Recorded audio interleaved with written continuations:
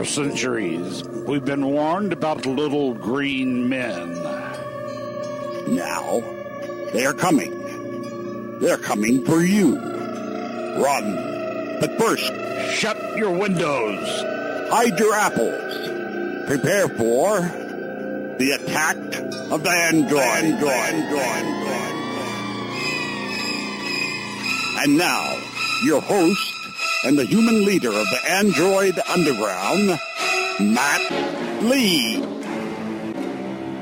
Hey, what's up, everybody? It's Wednesday, April 4th, 2012, episode 29 of Attack of the Androids. attackoftheandroids.com, of course. Join us once a week as we discuss our favorite Android news and devices and whatnot. This is a makeup episode because we can't seem to get our schedules together, but we're here now, and joining me, we have Jeremy. What's up, man?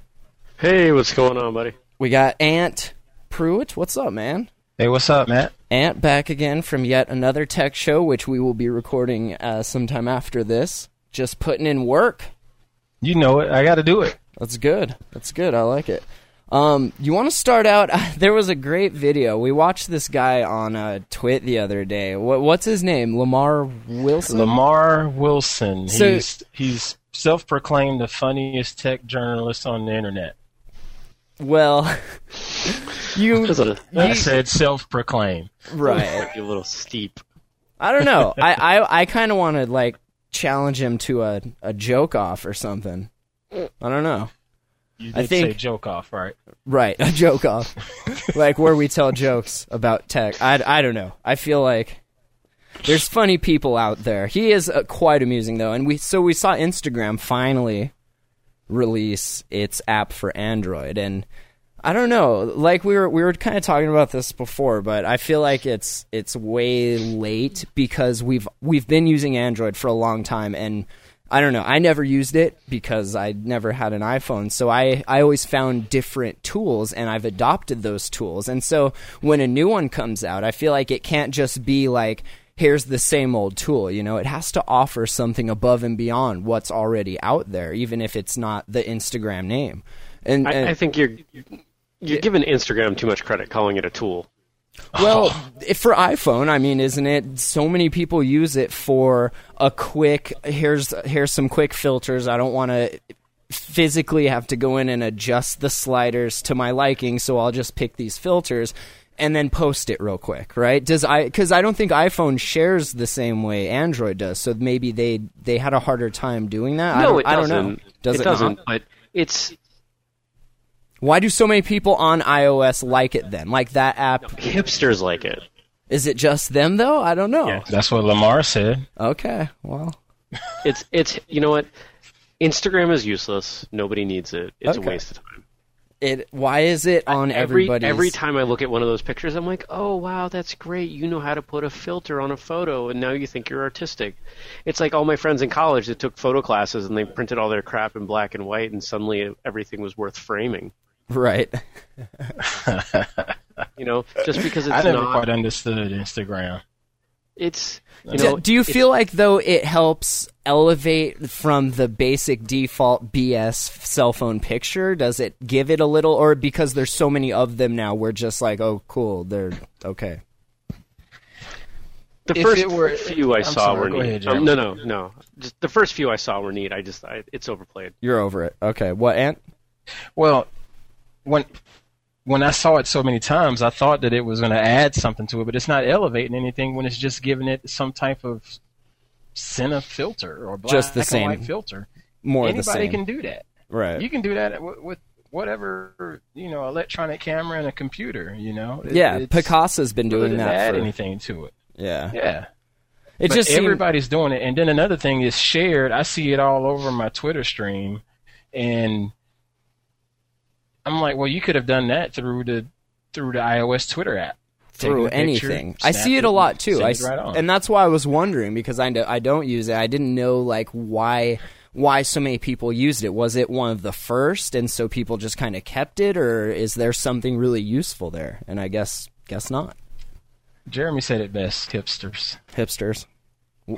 Hold on then. How the hell do hipsters afford iPhones? Subsidization? No, see, hipsters have money. They just like to pretend they don't. Oh, okay. They go to their trendy retro thrift Trust shops. funds. Interesting. Buy, their $300 ugly hats. See, we're learning today. This is good. All right, well, let's move from that. You want to start a new segment? You want to intro a new segment for the show? Do you want to intro a segment for the show? Jeremy? Sure. You go. Sure. If we look back over the last few weeks, we've spent some time kind of talking about the phone of the moment. And so rather than that being something that takes a lot of our time, because the next week, and more than likely by the time somebody downloads and listens to another Android phone of the moment, so we should just be like, bam, here's the phone of the moment, and maybe if one of us wants to disagree or chime in, we just make it a quick couple-minute segment. I like That's it. So, phone of the moment. What is it now? Right now, this moment. I have no idea. The 1X? A lot of people... According to Seth, it is. He wrote something up that's supposed to go up at anewdomain.net, and... It's a nice device. I don't feel like it's really adding anything above and beyond what we already have out there. It does not push boundaries, that's for sure. Which is why I'm glad that I'm in the position I'm in, as far as renewing contracts and whatnot. That's coming up fairly soon for me, but nothing is wowing me, as far as, okay, yeah, there's ice cream sandwich out there, but then when you look and see that somebody's going to slap a skin on it, it diminishes it a little bit. And then you got the hardware, but it just doesn't blow you away, So right.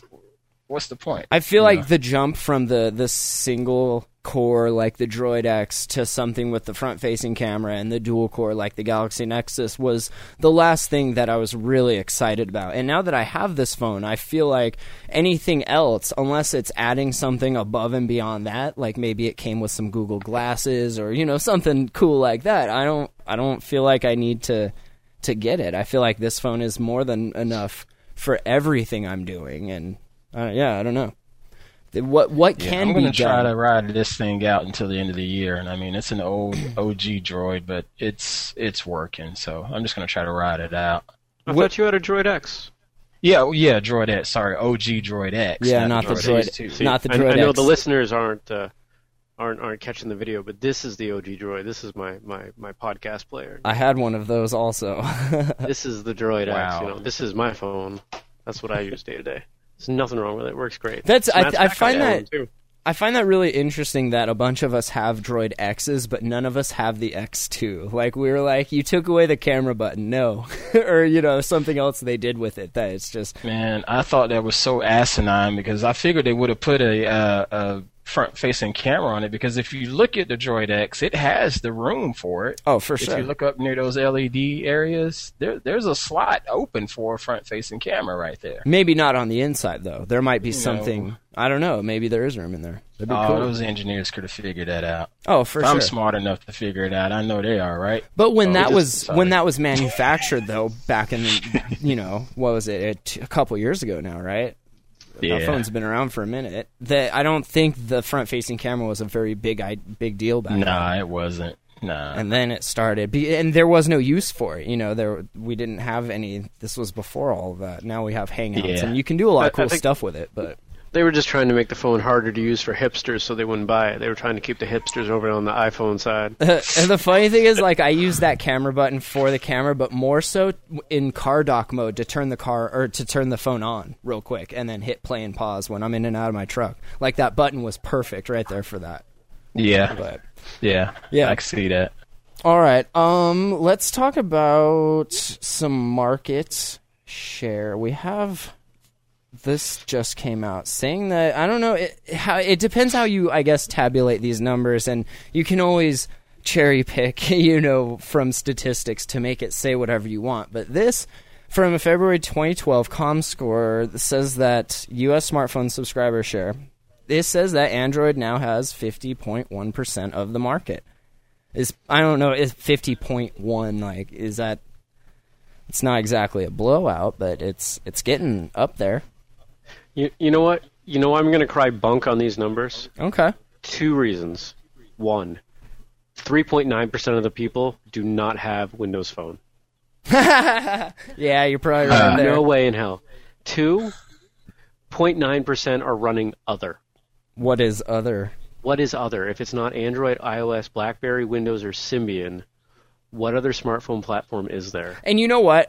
Maybe 3.9% if you count all the Windows phones, like the old Windows Mobile, like 5.0s, or even before that, the CEs. Wemo 6. Because there's a bunch of that stuff around still. I have a 6. 6.1, I think, device. But yeah, I don't know. Anybody running that should just give it up and get a feature phone. Well, because I'm not it's using more it. powerful. It's collecting dust. I'm just saying I have Right. it, and that would be counted in that number. Or these activated devices currently. Let me see. It says... Seriously, what is that other 0.9%? Is it the Pantex and Casios and stuff like that? WebOS would be in there, but there's no way 1 out of every 100 people has a WebOS device. No way. No way. And it says these numbers only take phones into consideration, so there's no iPads, no playbooks being counted. So, but yeah, it doesn't say, like, are they activations or just how many devices were shipped or how many devices are people currently using. Who knows? It could be anything. It could be all of them. But interesting. It's something, I mean, there are a lot of Android. So it's ComScore, and ComScore data comes from internet traffic. So Okay. it's not based on activations. It's based on Your user agent, server, yeah. which can be So- changed. So that But- I can see that. So what it could mean is that Windows users love their phones and use them a lot more. And Oh, sure.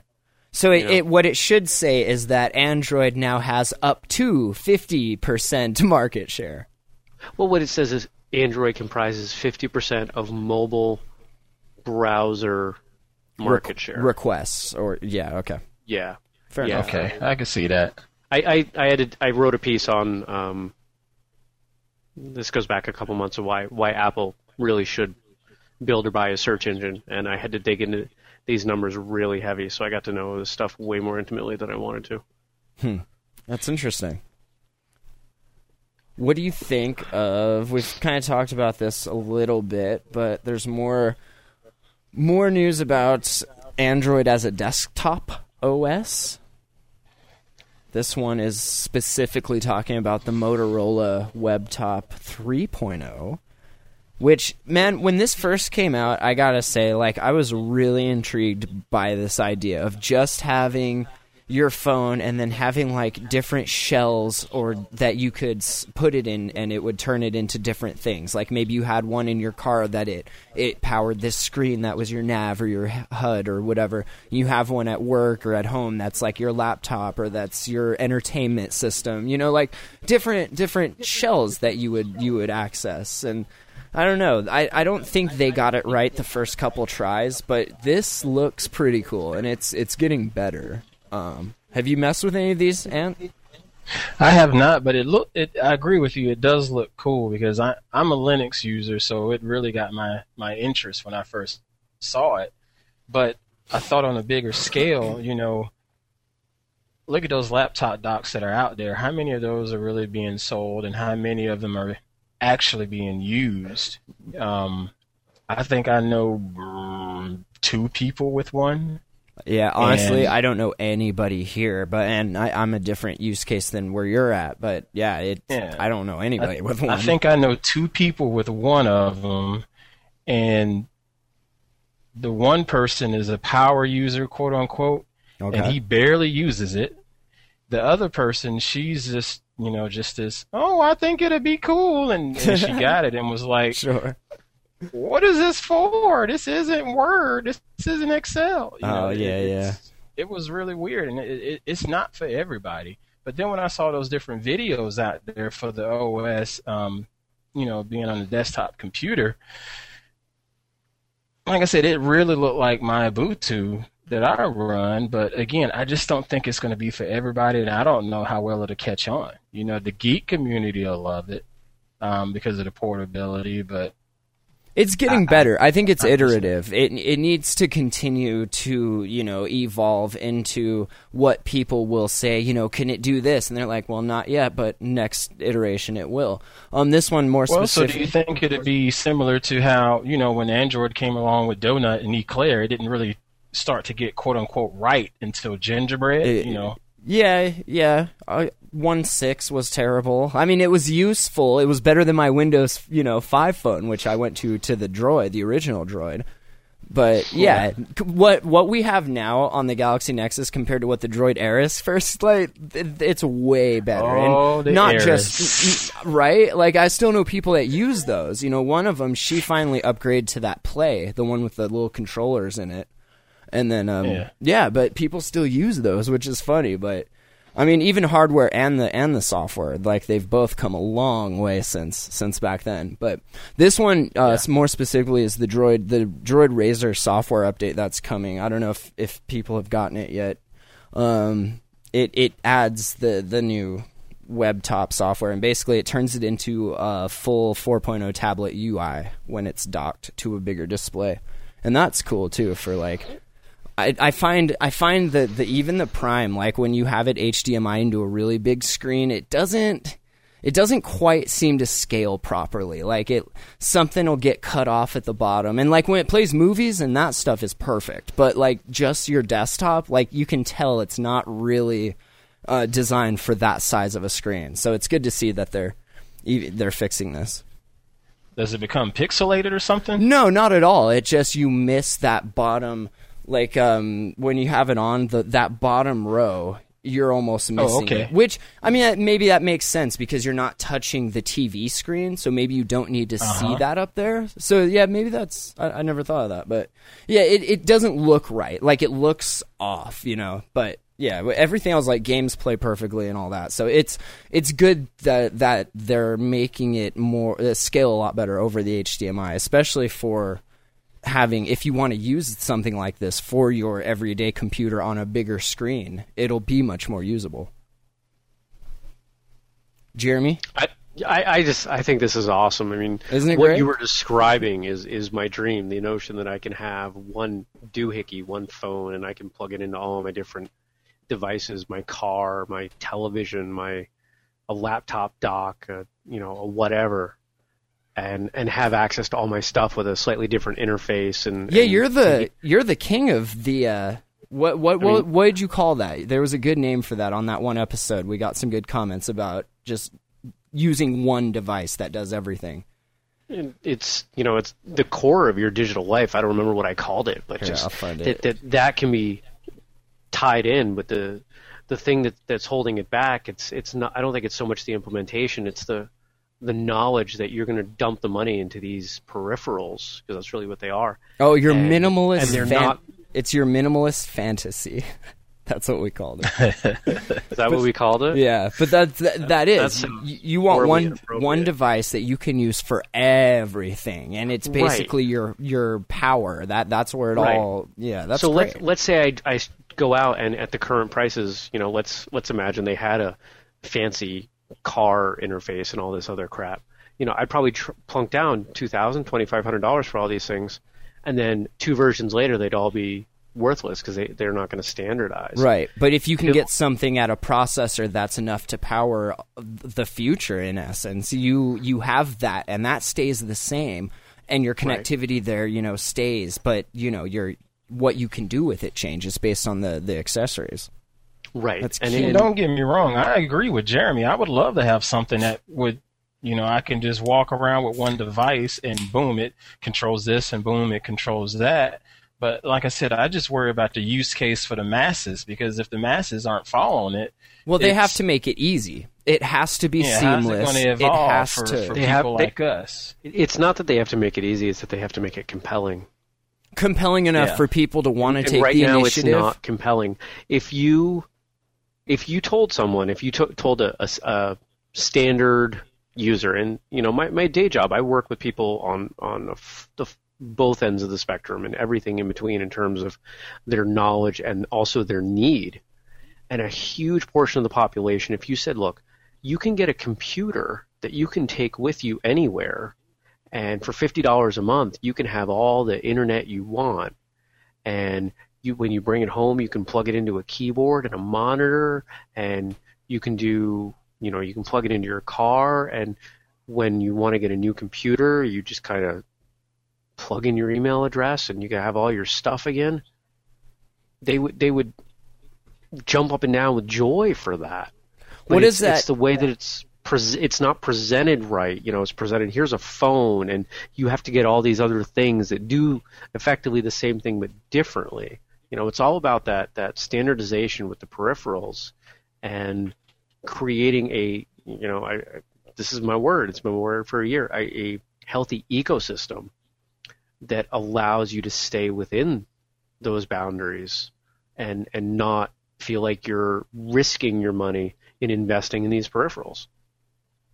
What does that do for your security model, though, if you're relying on all of your stuff to be hooked to that one email address? And I know we use multi-factor authentication. We have them locked down pretty well, but it's not foolproof. And a lot of people, if we're talking about the masses, they're not using two-factor authentication. All the businesses and lawyer offices I go into day-to-day delivering, like, none of them are using any of that stuff, and they're all downloading apps on Facebook on work computers. Like, no one cares about this stuff, but the more it gets to be all in one place, I think that it becomes a really big target.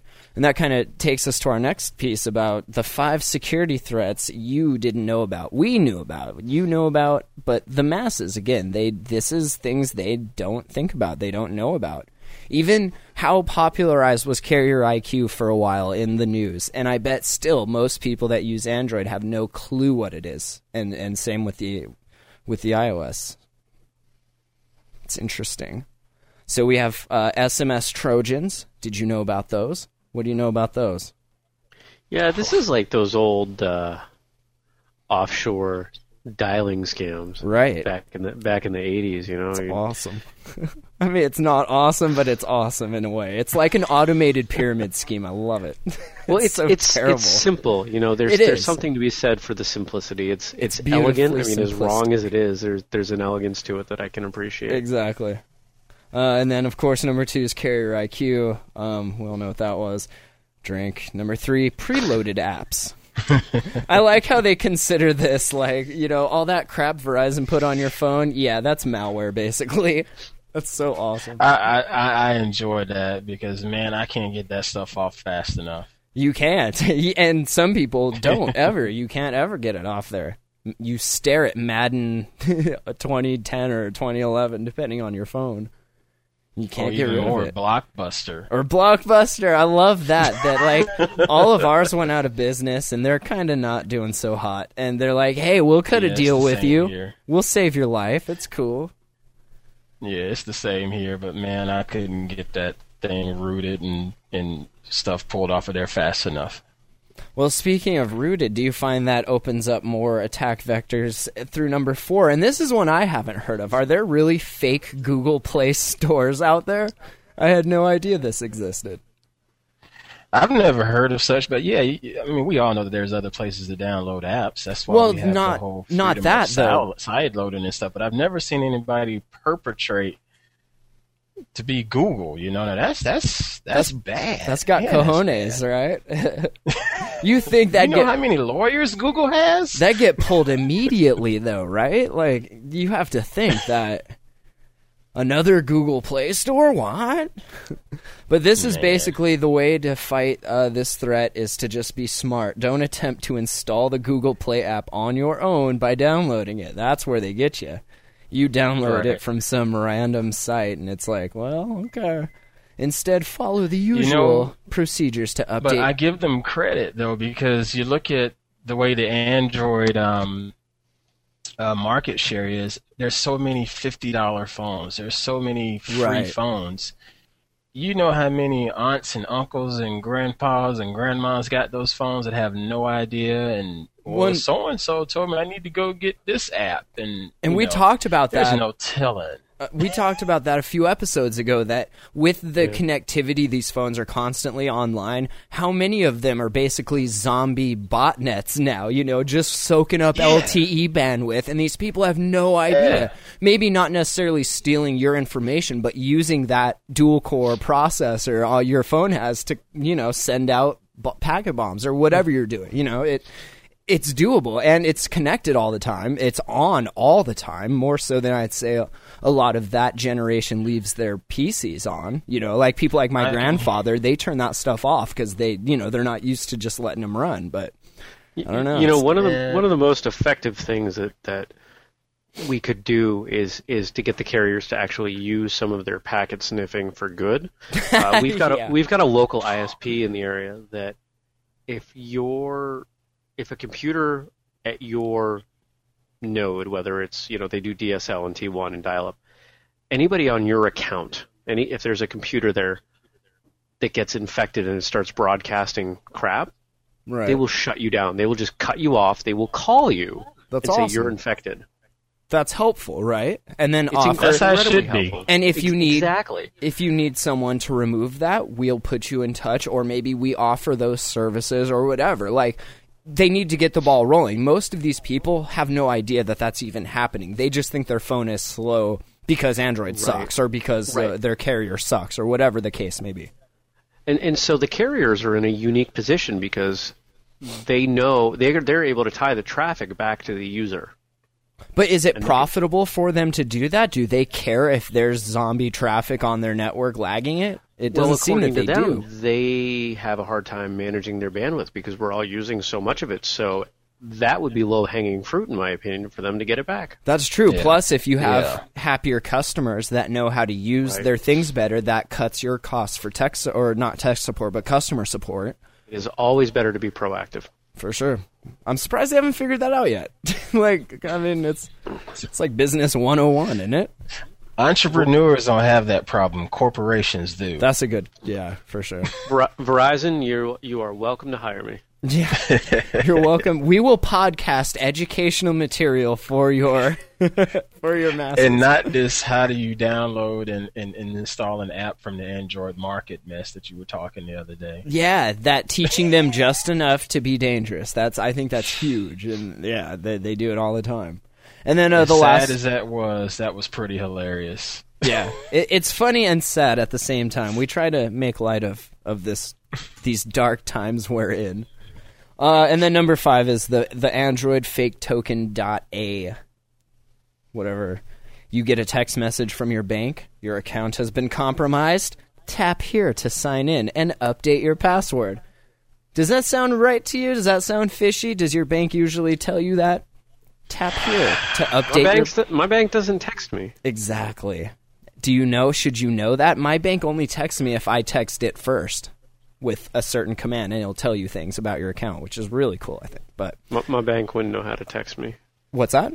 My bank wouldn't know how to text me. They'd call me and they'd be like, "What?" You mean tell me a shoebox doesn't know how to use a cell phone, Jeremy? Shoebox? I don't even need that much. I got an empty deck of cards box over here. That's where I keep my quarters. My cigarette box.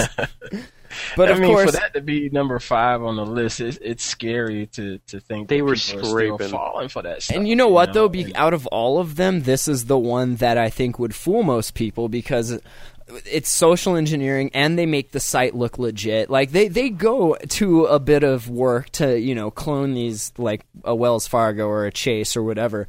Yeah, and so you get that older generation, they don't know. They're like, oh my God, this has been compromised. I better do this. And they do, and then there you go. But Matt, had we been talking about seeing this on a desktop interface versus a mobile interface, I could see it more, but... Why is that? You get a message... because emails are so pretty, Okay. It's and just like you said, people are faking these sites. I can remember about 3-4 years ago, right at the Christmas holiday time, I got a message in one of my dummy accounts from quote-unquote PayPal. Yeah. And that thing was beautiful. It was beautiful, and I knew it was a fake. So I just took some screenshots and stuff to try to, educate some of my friends. That's all you can do, But then when you look at it and say, all right, what if this was to happen on the cell phone as an MMS of some sort? It seems a lot more far-fetched there versus seeing it in a desktop. Well, and then they go on to say never tap a link contained in an email or text message, no matter how legit it looks. Instead, open your browser, go to your financial institution directly, and make sure. And I mean, if you're really paranoid, there's ways to make like a Linux boot disk that's something that's non-writable, so that every time you load this thing, there's a ton of ways to really securely online bank. I mean, as secure as one can be, but.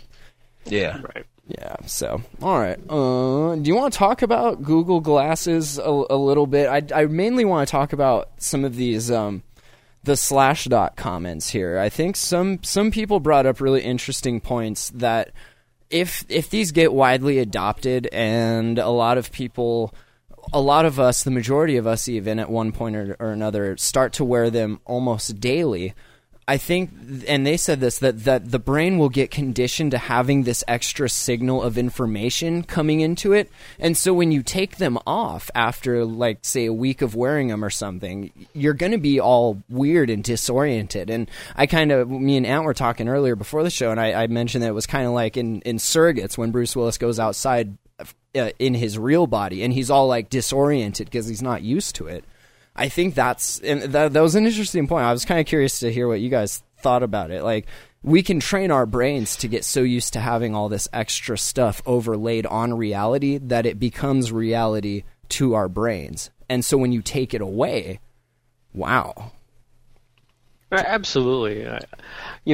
There are some incredible upsides to something like this, and just on the off chance that any of the listeners haven't keyed into what we're talking about, Google Goggles being a kind of an eyewear. Well, hold on now. We gotta Google Goggles. We can't say goggles. Yeah, right? No. Google Goggles is the app. Google Glasses is the hardware glasses that was just announced on the. You're right. Today. So you're right.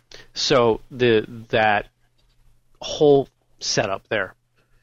The upside is that you're able to contextualize a lot about what's going on in your life, and there's a video that's been kind of circulating around the web, and it does a really nice job of highlighting some of the use cases. I'm walking down the street, and where's so and so, or how do I get to such and such? It becomes a personal navigation device and gives you a nice new interface to Android and some of the features there. But at the same time, I mean, it's not just the impact on the brain and relinquishing some control of your mental capabilities, but it's also the fact that there are some things we should have to figure out and realize rather than just be given the answer instantly. It becomes a very sterile world when I know exactly where all of my friends are all the time, whether or not they want me to know in that moment. And what does that do to privacy then? Do you not want people looking at you? Do you not? I mean, that opens up, I feel, a whole another mess of complaints of, Well, it would, I mean, don't look at my building. With somebody looking at you with those devices, and your profile is quote unquote unprotected. That's your bad, sure. But what's to say that I can't hack a set of these to tap into all the private I mean, there's a lot of ifs and ands, and There's certainly the privacy aspect, but what I think is much more concerning is that, let's say, Matt, you and I are Facebook friends, right? And I follow you on Twitter and a bunch of other places. But let's say, we don't live nearby. Let's say that we did. And let's say that, on a particular night, you wanted some personal time hanging out with your girlfriend, whatever. But I was bored. I was like, I want to go hang out with Matt. And I can pop on my goggles, and I know where you are. I know what you're doing. And I'm sure that these glasses are going to have features so I can, maybe even see what you're seeing, and kinds of Well, and I freaky feel like stuff we're like that. there part way with certain apps, like Latitude. I'm friends with a few people here, so they know where I'm at and when I'm checking in places. Right. And so, I mean, we have the applications. What we never had was that easy way to have it viewed, or even if you can interact with it in some way that way. Right. So let's take a couple steps forward with this. And if I want to hang out with you now, I mean, yeah, I've got to look you up and everything. Maybe I track you down, but this just makes it even easier. It completely dissolves barriers, and we as a society are not ready to handle that yet. Yeah, does it make us give us a little more idiocy in our lives? I mean, let's ask yourself a question. Do you know your best friend's phone number? My phone does. Right. How many people know phone numbers? I know now? my mom's phone number. I know my grandfather's phone number. And that's because you grew up with those prior to the cell phone Exactly. age. And that's, honestly, now that I think about it, those are the only two numbers. I know my work number, that kind of stuff. But yeah, that's weird. I couldn't tell you my girlfriend's number. Yeah, have no idea. It's in my phone. My phone knows. I could Google it real quick and tell you, but yeah, not. I mean, that's a little bit of idiocy on our nature now. But then you add this, honey, that's my bad. I'm Google's sorry. Glasses to us now, and all of this information is just thrown at us all of a sudden, and you take those glasses off, you don't know anything that's simple like that. How to get to the next convenience store to fill up on your gas. Oh crap, it's only 5 miles away, and it's pretty interesting. It takes when you us think about it a little deeper. It pushes us further away from the whole survival of a fittest and more into the nanny. Like, oh, did you run out of gas? Oh, here, let me put a little yellow path that'll take you right to a gas station. And I think this comment on Slashdot sums it up beautifully. He says, I thought Bluetooth headsets enabled people to be oblivious a-holes, but wait till this gets in the hands of the masses. I think that's perfect. Beautiful, right? Everything I said, I will take back if I can get it as a monocle. If I can have a monocle that tells me all this crap. And then and then a mustache that you could twirl when you found out everything you wanted to know. A mustache, Jeremy, and I would get a hairless cat, and I would I would rent myself out as Dr. Evil. If that happens, I want photos of that, man. I want to be on the evil awesome. team. So Awesome. I was a big fan of Ray Kurzweil's When Computers Exceed Human Intelligence, The Age of Spiritual Machines book. And in here, he has a timeline of kind of his predictions for the future. And I was always really blown away by what he predicted in mainly 2029, but it starts in 2019, and then, of course, 2099, which is just completely mind-blowing. If you haven't read this book, I don't know if you're interested in that kind of stuff. It's really interesting what and if you don't know, he's like this futurist. Didn't he start, what was that company? Not Dragon, but he kind of pioneered all of what we now know as like voice recognition. Wasn't his tech the very first in that area? I'd have to look it up. I don't know. Let me look on Wikipedia. Okay. So, he kind of, in 2009, it says, we basically, a $1,000 personal computer can perform about 1 trillion calculations a second. Computers are embedded in clothing and jewelry. Most routine business transactions take place between a human and a virtual personality. Translating telephones are commonly used. Human musicians routinely jam with cybernetic musicians. The Neo-Luddite movement is growing. And then in 2019, a $1,000 computing device is now equal to the computational ability of the human brain, approximately. Computers are now largely invisible and embedded everywhere. 3-dimensional virtual reality displays embedded in glasses and contact lenses provide the primary interface for communication with other persons, the web, and virtual reality. Most interaction with computing is through gestures and two-way natural language spoken communication. Realistic, all-encompassing visual, auditory, and tactile environments enable people to do virtually anything with anybody, regardless of physical proximity. People are beginning to have relationships with automated personalities as companions. Yeah, okay, Ray. Okay. So, but you kind of get the idea. Like, some of these things we have seen, some of them maybe not so much. But, and then you jump to 2029. $1,000 unit of computation has the computing capacity of approximately 1,000 human brains. Direct neural pathways have been perfected for high bandwidth connection to the brain. A range of neural implants is becoming available to enhance visual and auditory perception and interpretation, memory, and reasoning. Computers have read all available human awesome words and machine generated literature and multimedia material. There's growing discussion about the legal rights of computers and what constitutes being human. Anyway, the whole interface idea, like this is the first, right? This is that step. I mean, all of that sounds like it's already happened, or it's saying that we're clearly on that way, on that path. But what I'm saying, this is the first actual piece of hardware that I've seen that's made me think of this book and that prediction. Yeah. And who was that again? Ray Kurzweil. Kurzweil. I don't read, so I wouldn't know, but that Did you find his wiki, Jeremy? Interesting. Jeremy? What's that? Did you find his wiki? Yeah, he was really big into optical character recognition and Right. technologies for the blind. And actually, in '99, President Clinton gave him the National Medal of Technology. Yeah. What was the company, though? It wasn't Dragon, or was it? No, I'm not catching anything in here that's It was a company Nuance. that I've heard of. Nuance? I don't think so. Nuance was the other Dragon competitor. He did some speech recognition stuff, but I'm Right. not I seeing thought one of those... that he's. It doesn't seem like he was so much commercial as pioneering the technologies and developing algorithms and stuff like that. I see Kurzweil music systems and stuff like that. Oh, here. He started a company, and then 2 years later, after he started it, he sold it.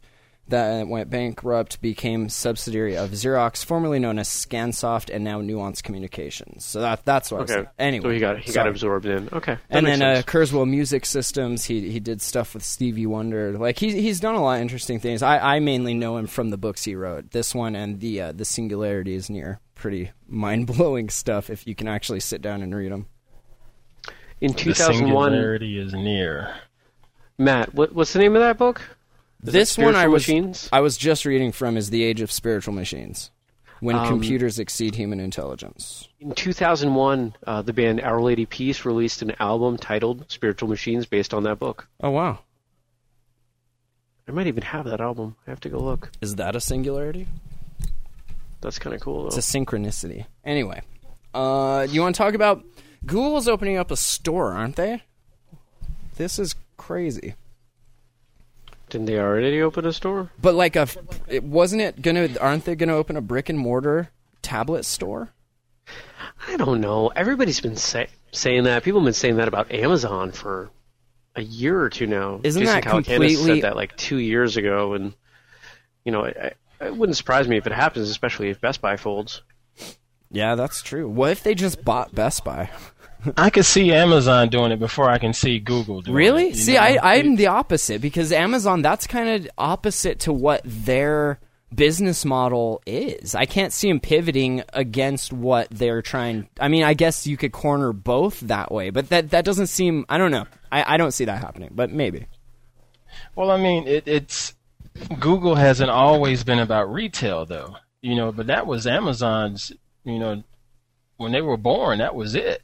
But all they have to do is hire, 5 good, solid people to run that, and there you go. Yeah. They could have But if you look at Google since Larry took over as CEO, they've definitely constricted in what they're working on. A lot more focus, definitely. Yeah, and I don't see a Larry Page Google opening a retail store. I could see them doing something temporarily. I could definitely see them partnering with other retailers, but I don't see them jumping in and building stores or signing long-term leases. And for the tablet thing, they're just going to just try to sell it online again like they did with the original Nexus phone? I don't even see them doing that. That was kind of a flop. Well, it's being reported that they're going to sell Android tablets directly to consumers via an online store. So But yeah, who knows? I bet they'll give the option, but I bet it won't be exclusive. Okay. Because tablets, I feel like they could do tablets a little more freely because they're not locked down with a carrier. You do just a Wi-Fi only tablet. Most of your phones can operate as Wi-Fi hotspots. So there's your connectivity right there.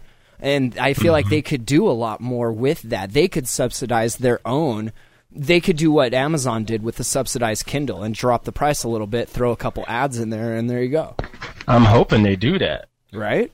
I mean, that model worked for the Kindle Fire way better than any of these professional analysts. Well, I'm not even talking about the Fire. Wasn't there a cheaper Kindle, just a regular Kindle that had ads on it for a cheaper price if you wanted? Yeah, it's not that much of a difference. It's like $25-$30.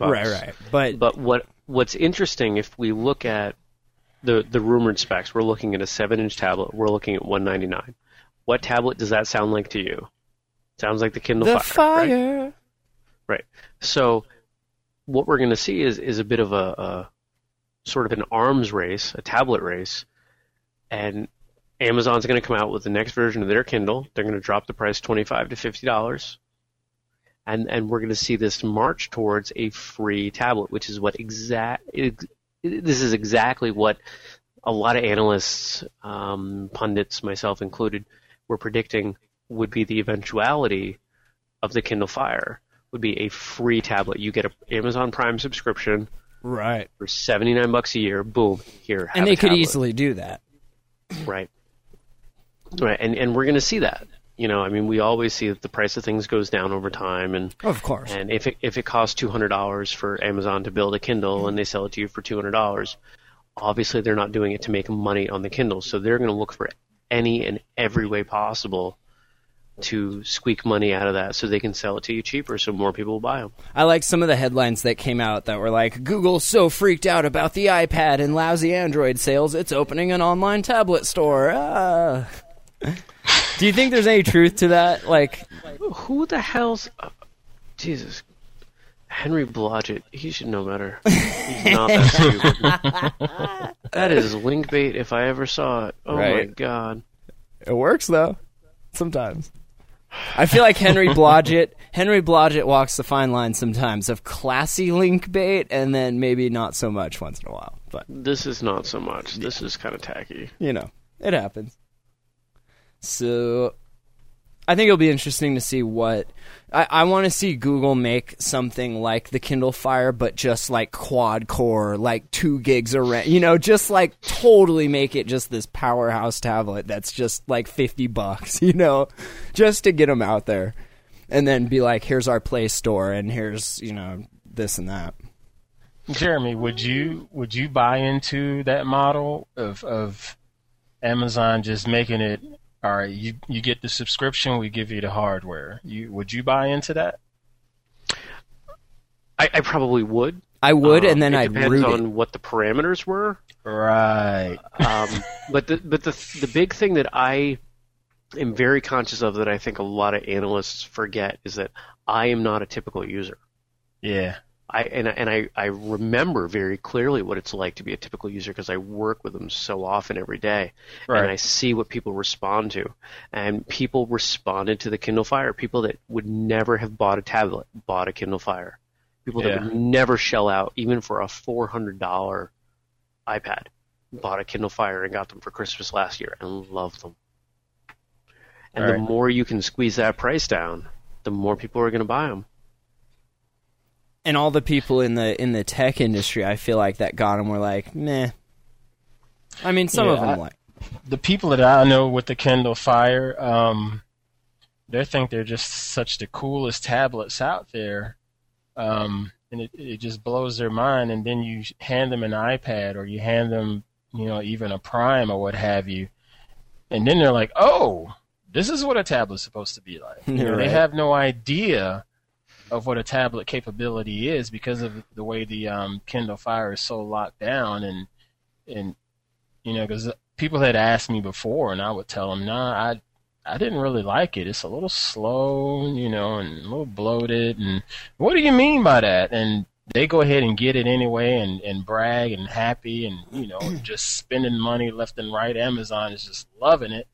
You know, and then you say, well, here, take a look at this device. You know, even an Acer. Well, I feel like too, You know- it depends what they started with. Like, if you Yeah. started with an iPad and went to a Fire, you'd be like, nah. But you know, maybe if you Yeah. started with a Zoom and went to a Prime, you'd be like, yeah, this is what I'm talking about. Or you know, it all depends. And see, what I'm saying is with the Kindle Fire, is it the same premise of the way the cell phone carriers are pretty much giving these guys up with the $50 Android phone or the free Android phone? It doesn't have all of the hardware to it, but people are still clamoring for those things. Oh, it's Android, and me and you would pick it up, and we're like, man, we need to overclock this thing, you know.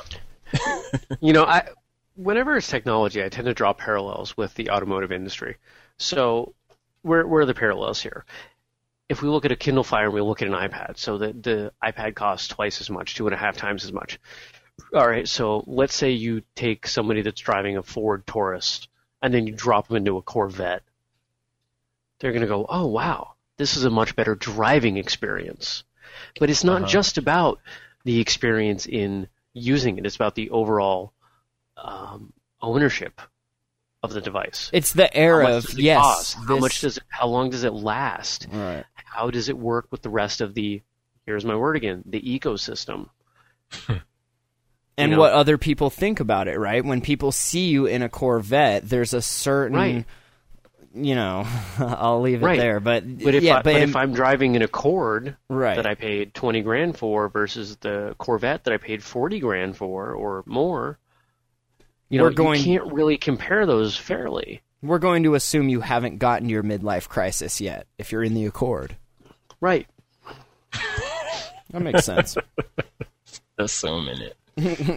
It's interesting though to look at how it all. People buy it just so I can sit on the subway and you, not me, but you can see the Apple logo and think that I'm awesome. Like, and people do that. Like, they buy it solely based on, you know, what other people will think of them when they see them using it. And that's weird to me. That's society, though, unfortunately. Well, yeah. All right, before we do app picks, there any other pieces you want to talk about? Speaking of the Prime, we got a copy of Clockwork Mod Touch, which is kind of cool. So if you guys don't know what that is, if you reboot into, if you want to flash a custom ROM or do any like recovery stuff, this is the app you use. And they just now redid the interface so that it's touch. Before you had to use your volume rocker buttons and maybe your camera button or your home button. On the Nexus, it's the volume buttons, but this is all touch interface, which is cool. And I think what went into that was having to get the right drivers to work with the touch screen, because when you're in recovery, there's nothing. Like you're running that, and that's it. There's no drivers, no audio, no nothing. So they had to add that into it, but it works pretty good. So check that out. I think that's really about it, right? You guys have anything you wanted to get out real quick? And Jeremy? No. All right. App picks. You want to start us off, Jeremy? Sure. So my pick this week is Untapped. I like to drink. One of my favorite apps. Hold on. That was Ant's pick last week, I think. Was it really? That's cool. That's cool. Damn it. Okay. Give me a minute then. All right, Ant, you gotta. Bastard. That's awesome. It is a good app, though, right? Mine is called SPC, and honestly, I would not have seen this app if it wasn't for the Amazon App Store doing the free app per day, the free paid app per day, and this one pulled up.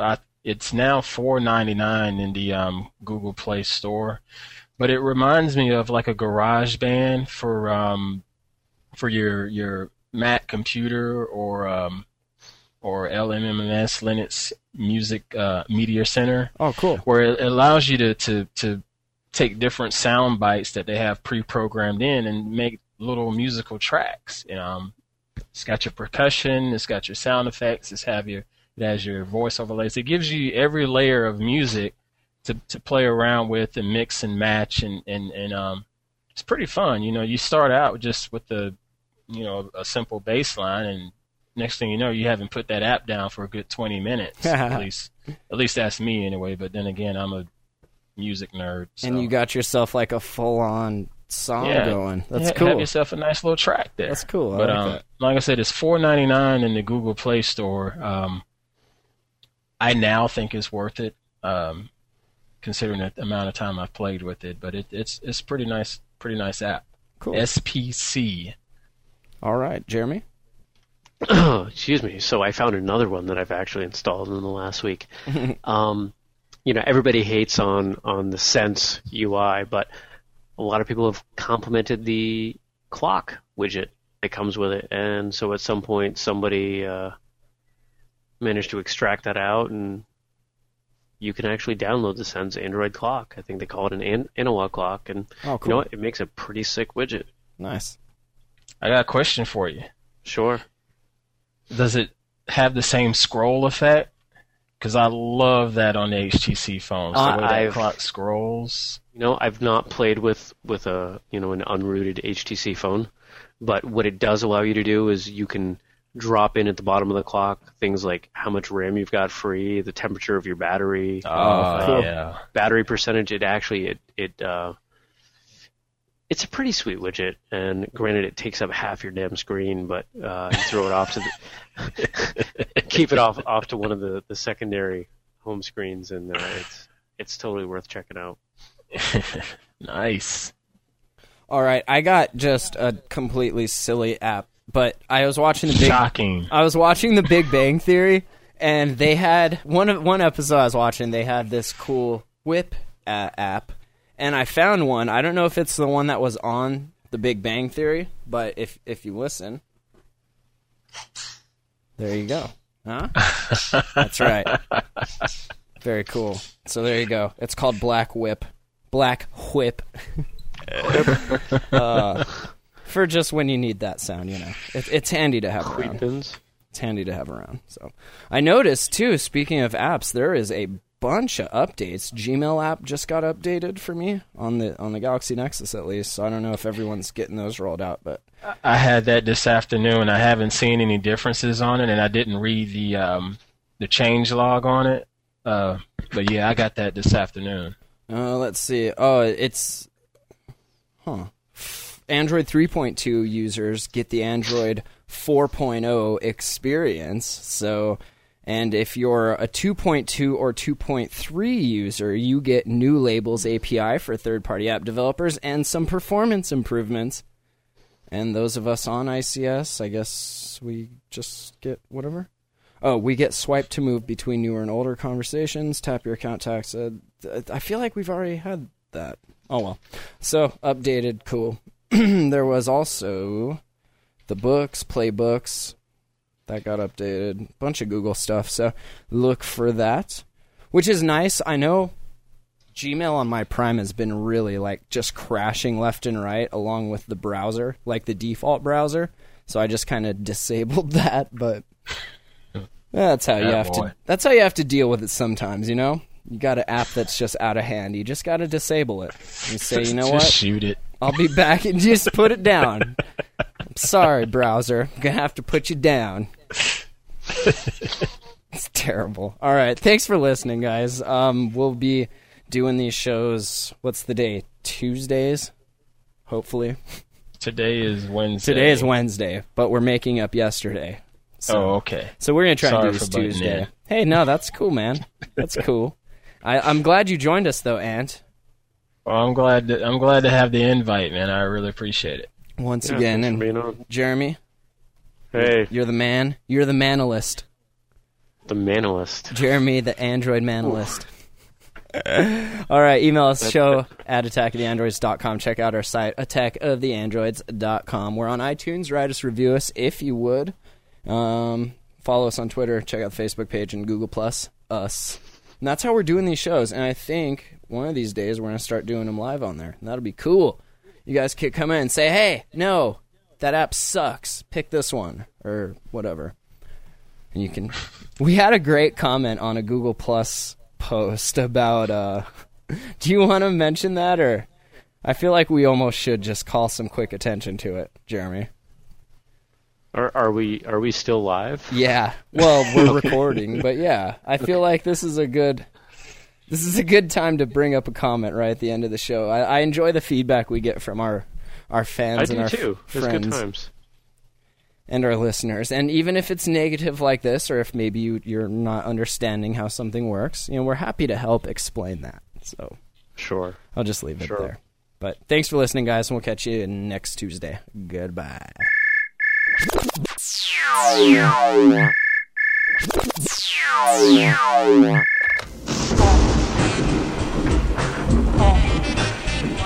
It's Attack of the Android.